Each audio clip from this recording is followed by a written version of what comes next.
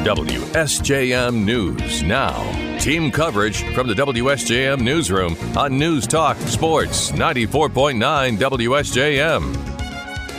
Brought to you by the Town Crier Wire. In the newsroom, I'm Andrew Green. The U.S. House has approved another continuing spending resolution to avoid a government shutdown, and among the 99 representatives to vote no was Congressman Tim Walberg. He tells us he does not want a government shutdown, but there have been too many instances of the can getting kicked down the road without the House coming up with a more concrete budget. Walberg says President Biden met this week with House Speaker Mike Johnson, indicating some kind of compromise on spending is possible. That was the first time that had taken place. I think the president sees the need to get this thing moving finally as well. So that was encouraging, but it ultimately didn't end up in a agreed-to package of bills. Walberg says that the latest continuing resolution only delays the possibility of a shutdown for about a week. Does he think there will be a shutdown? I think it's possible. I think there are some of my colleagues, I'm not one of them, that would like to see a shutdown because they think it would bring such intense pressure that we would actually end up getting bills through that would do significant cuts. Walberg says he wants spending to be brought back to pre-COVID levels, something he thinks could happen if previous spending agreements were seen through. The Michigan Department of Natural Resources has announced $3.6 million in grants to fight invasive species around the state.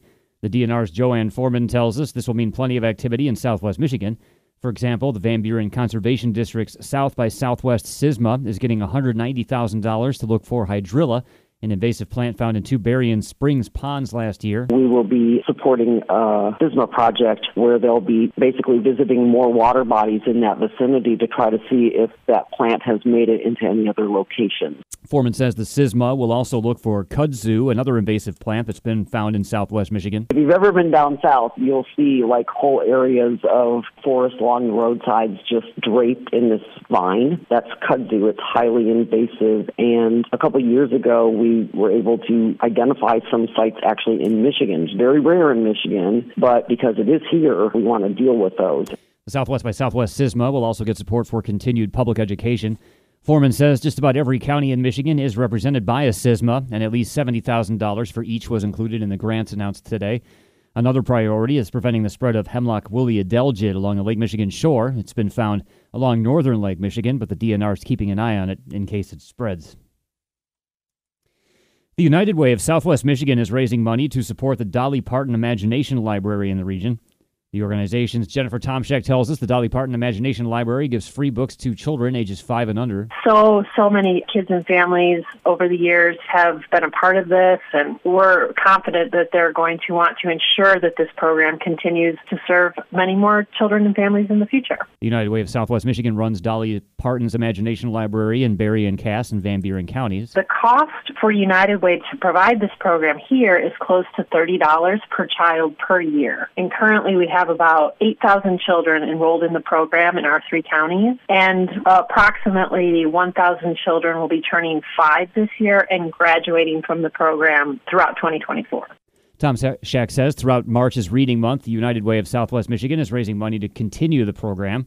Its goal is $210,000, and $100,000 has already been raised thanks to donations from the McLaughlin Family Foundation, the DeGroot Family Foundation, and the Berrien County Great Start Collaborative. The United Way is asking those who support giving kids the gift of reading to contribute as well. You can make a donation at uwsm.org. With the demolition of the M51 bridge over US 12 now complete, the Michigan Department of Transportation is moving to the next phase of its $27 million project to rebuild the US 12 M51 interchange in Niles. MDOT says this means there will be a traffic shift as work gets underway. Starting on Monday, M51 traffic will be shifted to the east, narrowing from 5 lanes to 3 lanes for the rebuilding. Work on M51 will include pavement removals, curb removal, excavation, base replacement, and drainage improvements. The work will continue along the US 12 corridor, removing the pavement and earth embankments along the old road in preparation for the new US 12 M51 intersection. After traffic is shifted, there will be 1 lane on an M51 in each direction, as well as a center left turn lane. MDOT says US 12 traffic will continue to use crossovers, temporary ramps, and the signaled intersection at M51 until the project is finished. $87 million in taxes on marijuana is now headed to Michigan communities. 269 municipalities and counties around the state are getting the money. Cannabis Regulatory Agency Director Brian Hanna says marijuana tax revenues are quickly rising. This is a 46% increase in tax revenue for counties and municipalities than from last year. So it really shows how strong and how growing the cannabis industry is in the state of Michigan. And really, these tax monies are a great benefit to the communities. Communities can use these for amazing things for the local towns and villages and counties. The School Aid Fund and the Michigan Transportation Fund are also getting $101 million each. The marijuana money's been big for Southwest Michigan. Berrien County just received a payment of $1.1 million. Cass County received $413,000, and Van Buren County received $768,000. As far as municipalities, Benton Harbor received $236,000. Bangor got $118,000. Buchanan was paid $354,000. Niles received $254,000, and Cassopolis got $118,000. Smaller payments of $59,000 were sent to Hartford, Breedsville, Three Oaks, and Dowagiac. Berrien County Animal Control has received the donation of a van thanks to the Friends of Berrien County Animal Control. The nonprofit Friends have donated the van to help animal control transport critters to medical appointments, adoption facilities, and other locations. Berrien County Animal Control says in the past it was limited on the number of appointments or animals that could attend events due to limited transportation options. It says the van's already made its first trip to South Bend Animal Resource Center to transfer 3 bunnies, 6 cats, and 3 medium-sized dogs. They also made a trip for spay and neuter appointments with 11 dogs and 5 cats. Animal Control says those trips previously would have required 2 drivers and 2 vehicles, but with the van, everything was much simpler. The Berrien County Board of Commissioners this month officially accepted the van and thanked the Friends of Berrien County Animal Control. And the Michigan Department of Labor and Economic Opportunity has announced the recipients of Young Professionals grants totaling $3 million to provide youth and young adults with an introduction to the world of work, including on-site, hybrid, and virtual career exploration and preparation activities. Governor Gretchen Whitmer says the Young Professionals Initiative will provide more career and educational opportunities to young adults. It supports those ages 14 to 24 who face barriers on the path to employment by exposing them to career and educational opportunities like obtaining work experience or earning an in-demand short-term training certificate. Michigan Works of Berrien, Cass, and Van Buren counties is getting $215,000 to run the program here in Southwest Michigan. WSJM News Now continues with your Bloomberg Report.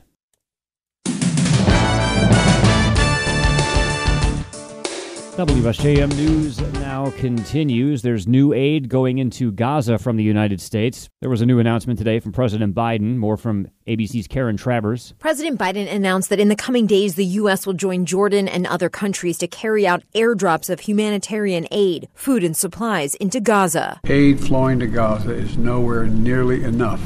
Now, it's nowhere nearly enough. The president said the U.S. will insist that Israel facilitate more aid trucks and more routes into Gaza. We won't stand by and let until we get more aid in there. Karen Travers, ABC News, the White House. The head of a Gaza hospital where some of the wounded from a bloodshed surrounding an aid convoy were taken says more than 80% have been struck by gunfire. That suggests heavy shooting by Israeli troops. At least 115 Palestinians were killed and more than 750 others were injured on Thursday when witnesses said troops opened fire as crowds raced to pull goods off of an aid convoy. Israel said many of the dead were trampled in the stampede surrounding the convoy. It said its troops fired at some in the crowd who they believed threatened them.